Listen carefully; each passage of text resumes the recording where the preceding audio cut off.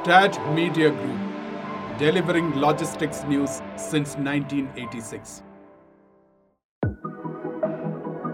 This is Cargo Masterminds from Stat Media Group. It's Monday and it's time to catch up with our new Cargo Mastermind. Hello and welcome to Cargo Masterminds. My name is Reggie John. You have heard about Wright brothers, the two American aviation pioneers credited with inventing, building, and flying the world's first successful motor-operated airplane. What about Rangelov brothers, Svilen and Konstantin from Sofia in Bulgaria? One studied economics, the other aerospace engineering. And in 2014, they founded DRONAMICS with a mission to leverage advances in autonomy, aeronautics, and composite materials in order to democratize air freight and accelerate e-commerce in emerging markets. The unmanned cargo aircraft, Black Swan, can transport 350 kilograms at a distance of up to 2,500 kilometers and will radically change the economics, speed, and coverage of same-day delivery. The fixed-wing aircraft, which uses a gasoline engine and a single nose-mounted propeller, can be monitored via satellite, fly into and out of small unpaved airstrips, and could operate at a cost at least 50% lower than conventional human-piloted cargo aircraft. And in the midst of a global pandemic, the Rangelov brothers accelerated the pace of making their dream a reality.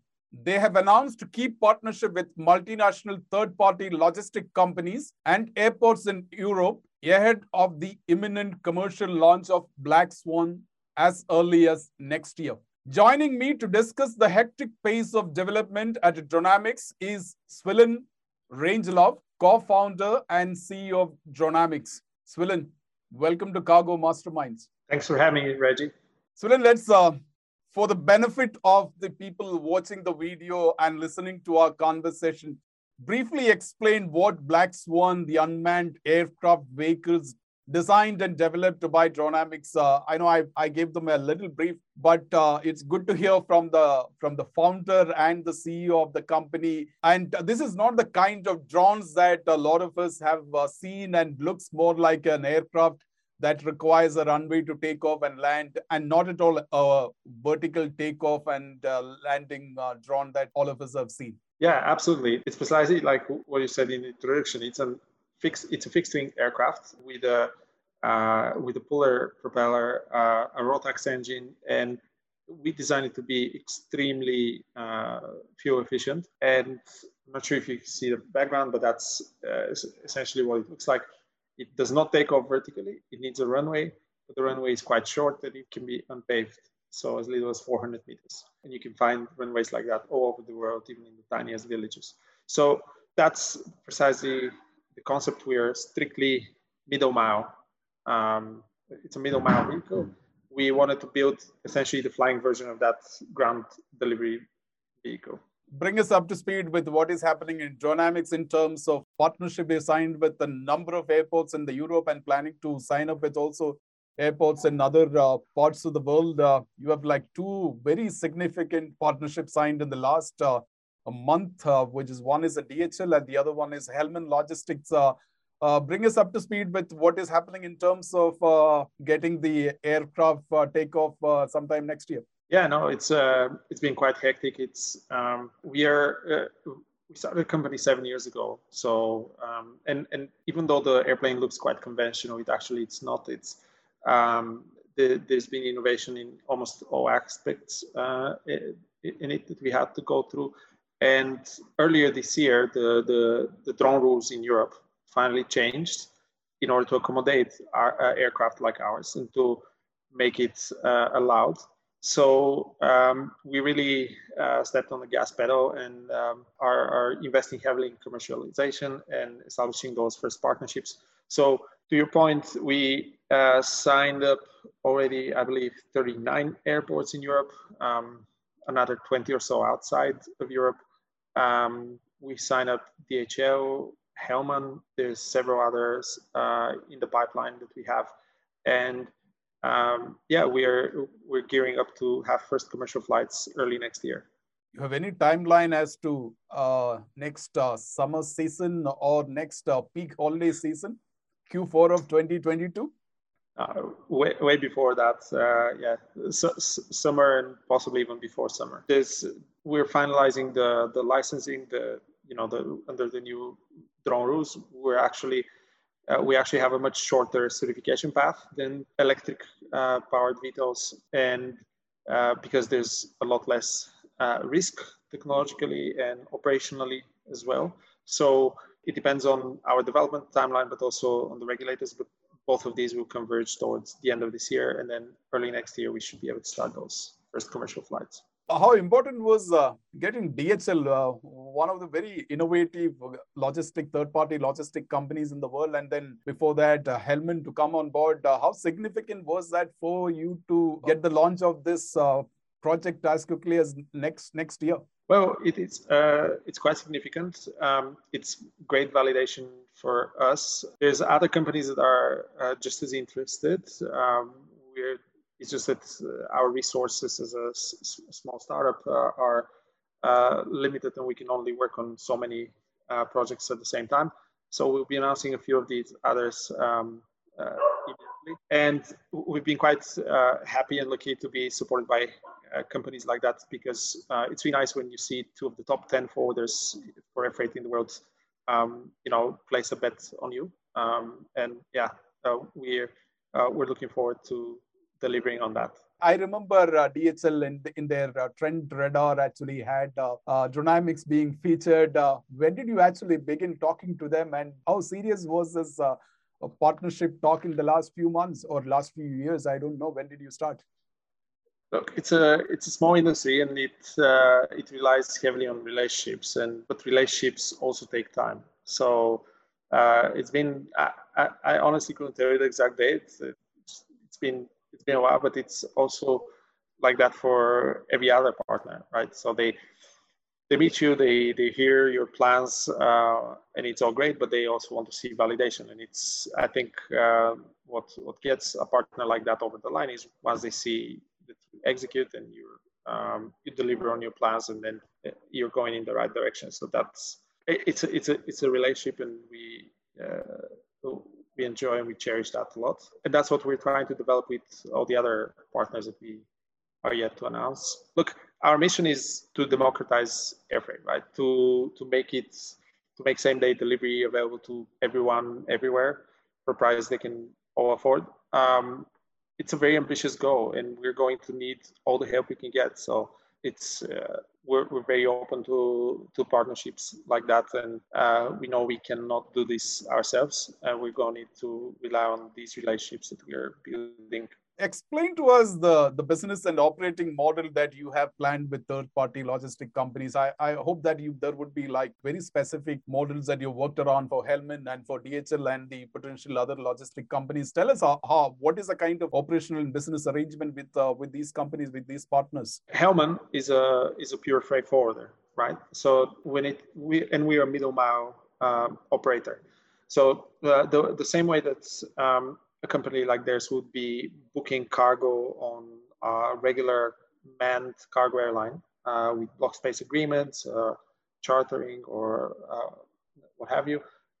That's same concept will apply to us. So we do not sell the airplanes.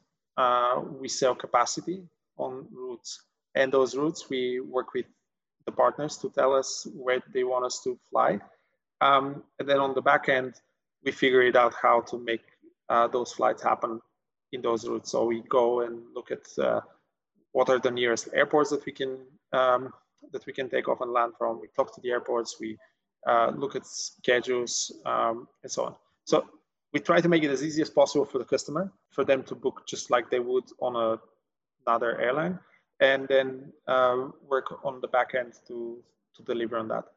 Now, the difference between Hellman and DHL, of course, is that DHL has its own last mile fleet worldwide. So in terms of customer experience for the two of them, it will be on one hand, it will be owned vehicles, owned ground vehicles that will come to the drone port to pick up the packages once we bring them there. On the other hand, Helman will be looking with their local partners for the last mile distribution. Okay, let me understand. You're going to own all the assets, and you are going to sell the capacity.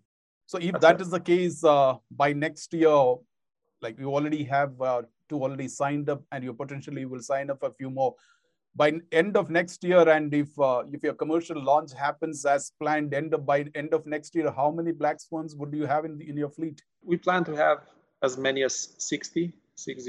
We'll see.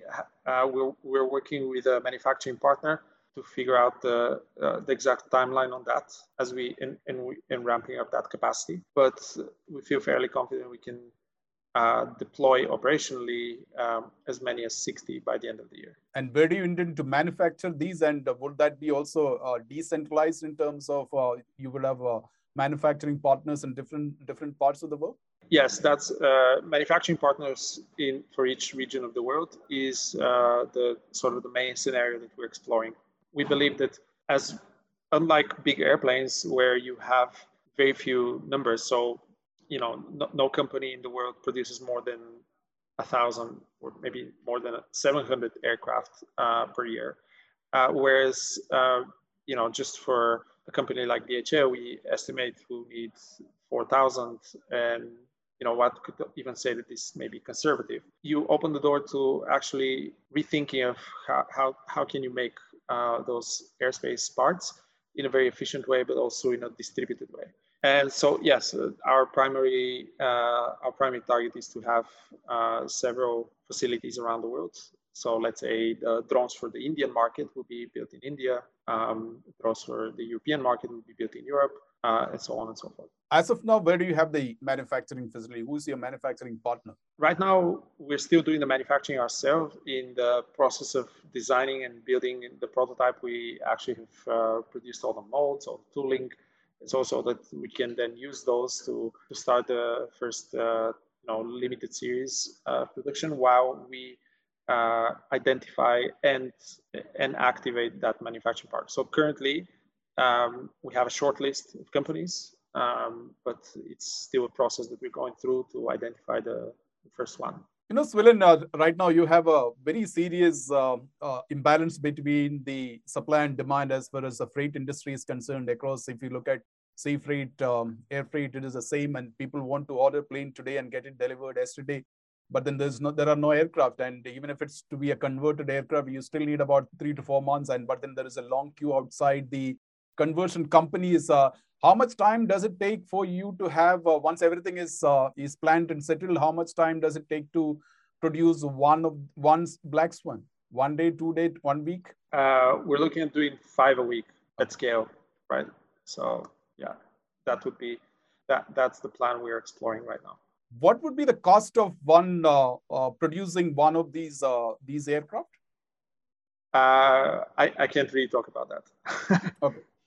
This would be up for us and the manufacturer to agree on. But yeah, the point is to keep the cost as low as possible and to play on volume, because ultimately that's been one of the curses in aviation is the more complex and the bigger the system, the less numbers of these systems you build, then the complexity requires such a huge investment that naturally the unit cost just grows exponentially, and it prices out aviation air cargo out of so many markets, and this is the main reason why air cargo serves less than 1% of global trade, but it's the 37% of value.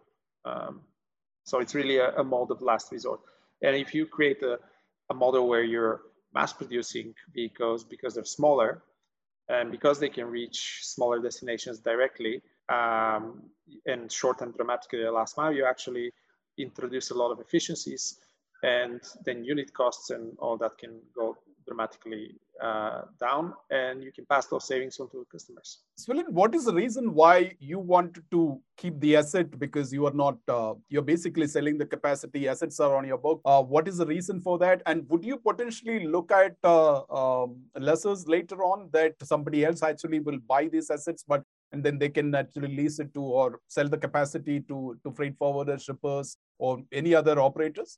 Well, that's a great question. And if you think about the early days of aviation, it was not uncommon for aircraft developers to also be the operator. So you know that Boeing for a period of time used to carry used to fly for the U.S. Postal Service, and it took antitrust regulations in order for them to get broken up into Boeing and United Airlines. So same way applies here. When you're in the early days of this new unmanned technology, it pays to be close to the operations so that you can learn operationally daily and integrate this into product improvements. In essence, we are open to lessors and a relationship with a lessor, but in the early days, we plan to own and control the fleet ourselves. Svilen, you said that that's your very conservative estimate by end of next year. As of the partnership arrangement that you have announced so far and potentially announcing in the next few months, you would have about 60 aircraft by end of next year. And if you had to be really optimistic and really need to really scale up your production and to meet the demand, given the condition that air freight is very constrained as of now and continue to remain constrained next year, how confident are you that you can really scale up the production with partners in manufacturing at different places? We're very confident. There's actually been a lot of excess capacity on the market when it comes to manufacturing capabilities. So we're not really worried about the manufacturing side of things. Let me come to your partnership with signing up with the different airports, because your aircraft still needs an airport infrastructure, at least some unpaved runway of 400 meters. What kind of handling support do you require at the airport, and who is that going to provide, and what kind of fees are required to be paid at the airport? Will it be very similar as any other airline? These are great questions. We are like another airline, so we will pay the rent, landing fees, and all that. But cargo handling we do ourselves, and the reason is, again, because these are the early days. We would need to keep that learning very quick so that we can make adjustments as we go. And then once this whole thing matures, then we can think about potentially outsourcing that to a cargo handling partner. What are the potential chances of maybe a warehouse which has got a 400-meter airstrip on an open space? Could that be a place where you can take off and land? Do you really need an airport? Absolutely, it could. Yeah, we do not need an airport. We're starting with airports because these are areas that are already integrated into sort of the airspace and operations. But phase 2 would be doing off-airport locations like warehouses. Seaports would be another exciting type of location. Yeah, logistics centers, farms. There's a wide variety of spaces around the world. But even if you stick to just airfields, there's more than 50,000 or 55,000 airfields around the world. So there's plenty of touch points to serve, even if you stick to only that. So I want a bit curious to understand how do you load cargo into it? Is there a palletization of the cargo, or is there boxes that you can just fill into the aircraft and it takes off? What are some of those details? It's loose cargo, so just boxes. It's not palletized. It's loaded by hand. We opted for the simplest possible way.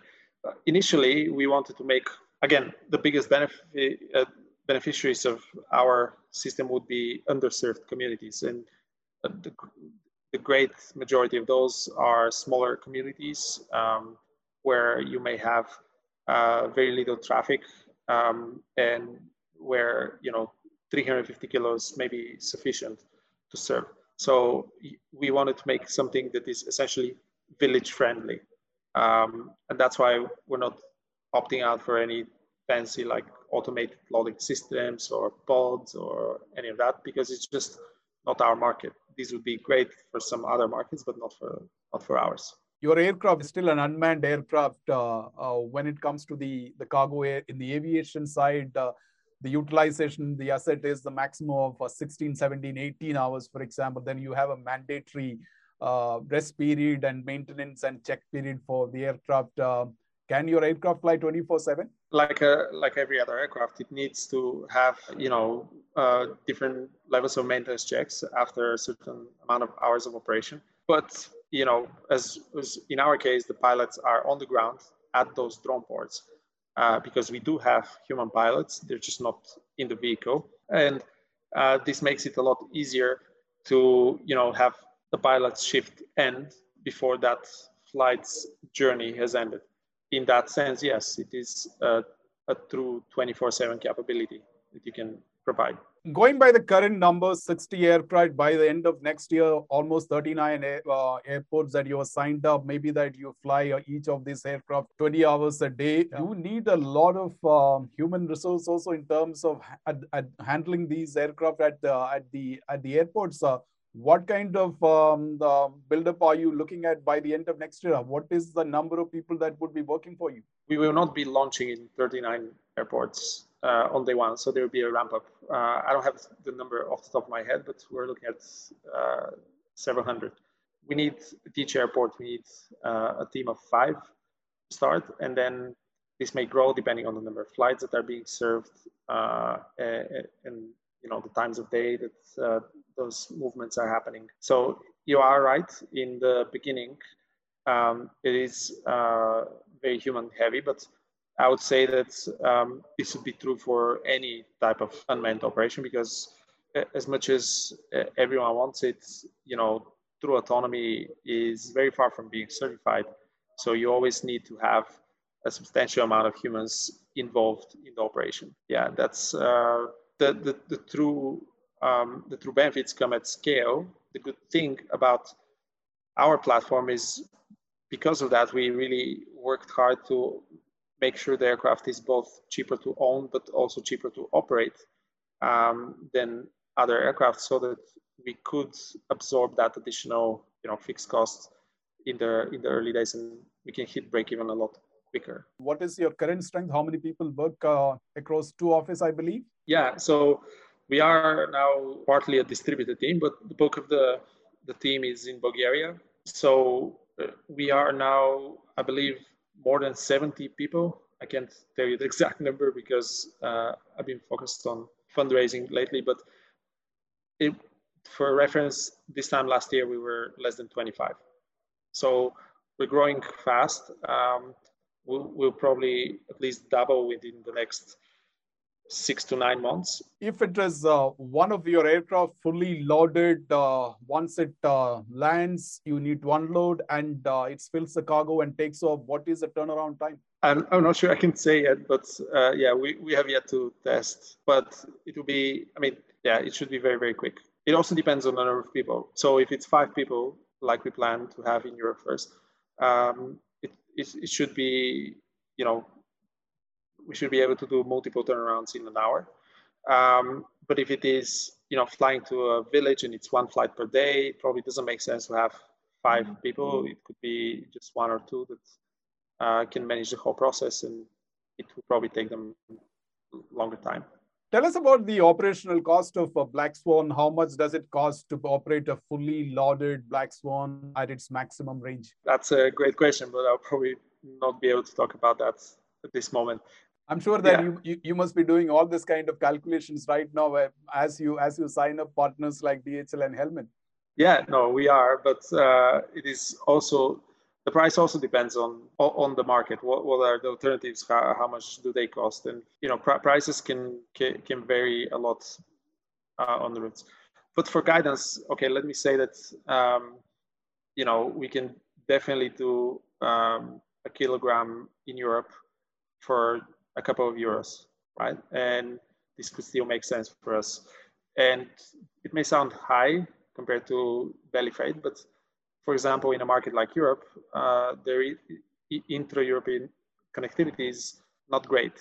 You always need to go through hubs, and there's not that many direct flights. Most of the traffic, the air traffic in Europe is low-cost carriers, and all the major ones don't do any cargo. They don't bother with belly because it hurts their turnaround times, and they just focus on passenger. So we are actually quite relevant for a broad base of customers with prices like of this magnitude. I also want to come to your point of sustainability, and you said the carbon neutral by 2023 and carbon negative by 2027. How much of your operational cost would depend also on the fluctuation of the oil market? Yeah, so we actually use gasoline. So the engine we use is made by Rotax. It's a very well-known certified aviation engine. Lots of light aircraft have that. So it's a fuel-efficient engine to begin with, but with our extremely fuel-efficient airframe, the efficiencies are even bigger.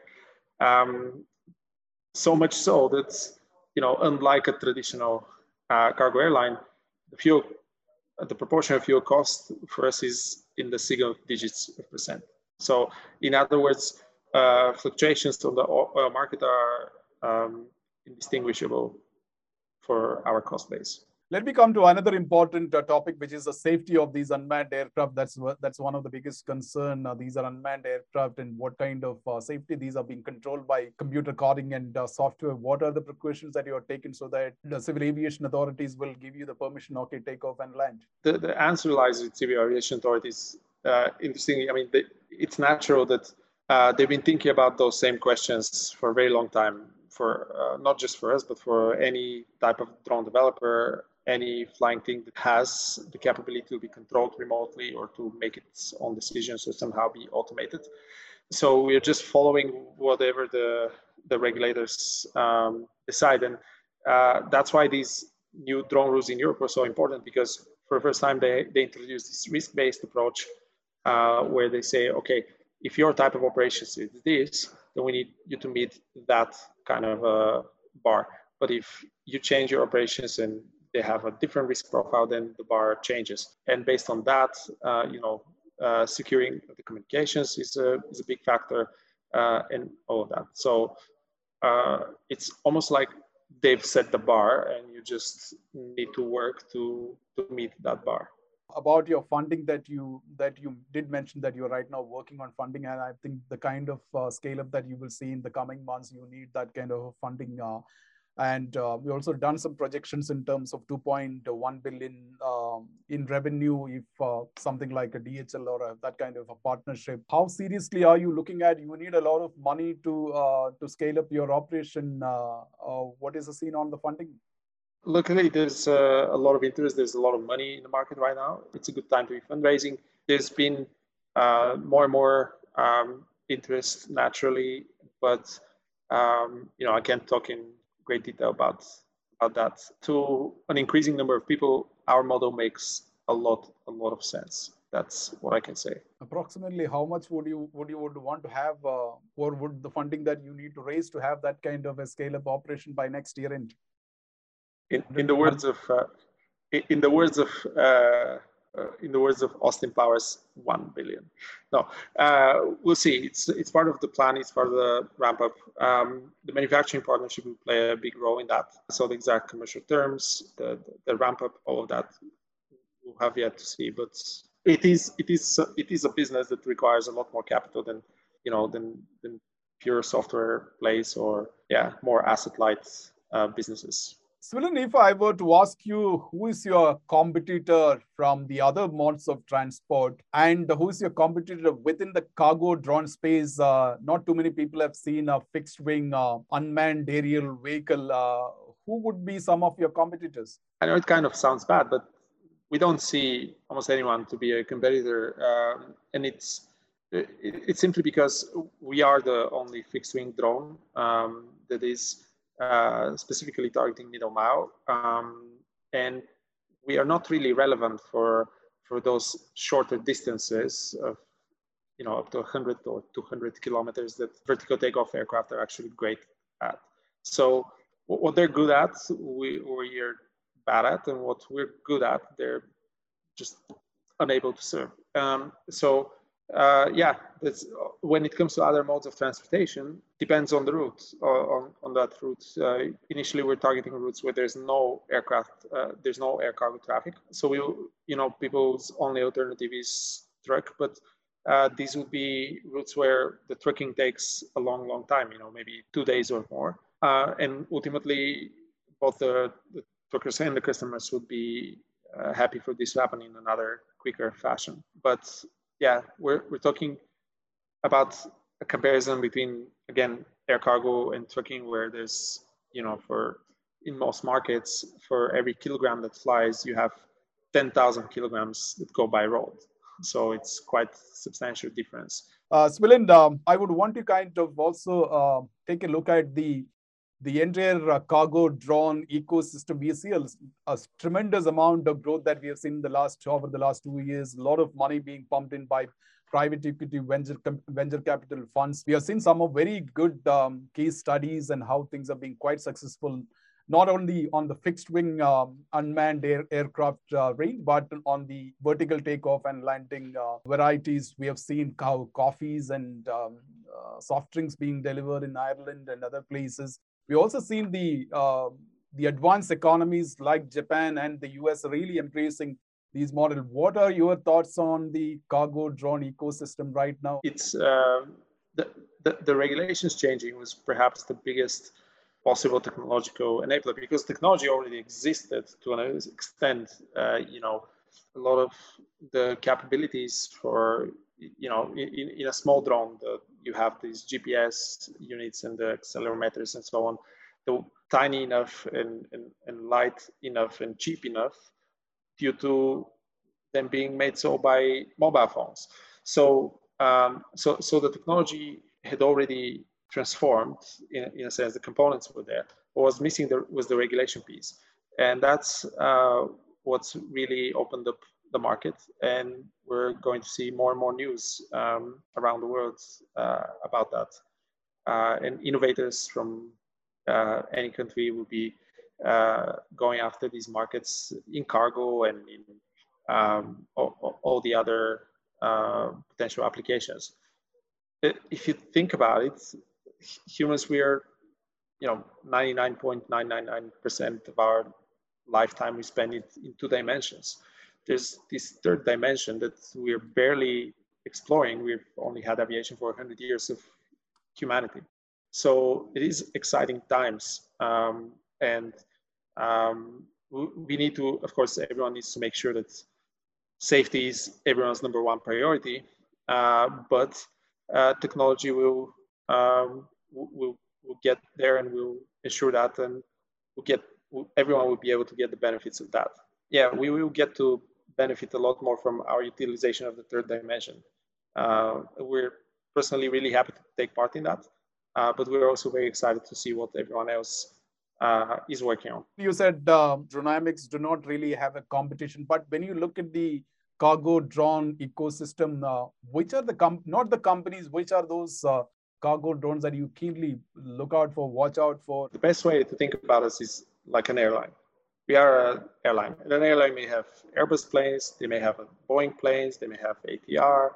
Ultimately, that's another reason why we don't perceive other companies as competitors, is because at some point they could be potential partners, right? And we see them make a lot of progress, and we're very happy about that. It's on our side, we welcome any great piece of news in this emerging industry, because the benefits, again, of using the third dimension will be great, but there is a long way to get there, and we alone cannot do it. Everyone else needs to do their part. So, to be honest, if you ask me to for some sort of ranking and so on, I wouldn't be able to do that, because I'm too focused on our own business. But yeah, I also believe that if for a large period of time we ourselves were ignored, maybe because we're doing this in Eastern Europe, in a country that hasn't built airplanes in 70 years and so on. So I do know that innovation can come out of any corner, of the world, and I've learned not to underestimate anyone. So when I say that we don't have competition, I don't mean it in the fact that I underestimate everyone. On the contrary, I just believe any one of them could be very, very successful. It's just that it's such a huge market that it's not a zero-sum game. Svilen, it was a pleasure talking to you, and I wish you and your team all the best. Thank you. Thank you, Reggie. Thanks so much for having me. It's always a pleasure. Really looking forward to speaking to you again. That was Svilen Rangelov, co-founder and CEO of DRONAMICS. That's it from us at Stat Media Group. We bring cargo masterminds every Monday. Thanks for tuning in, and come back on next Monday for a fresh episode. Have a nice day.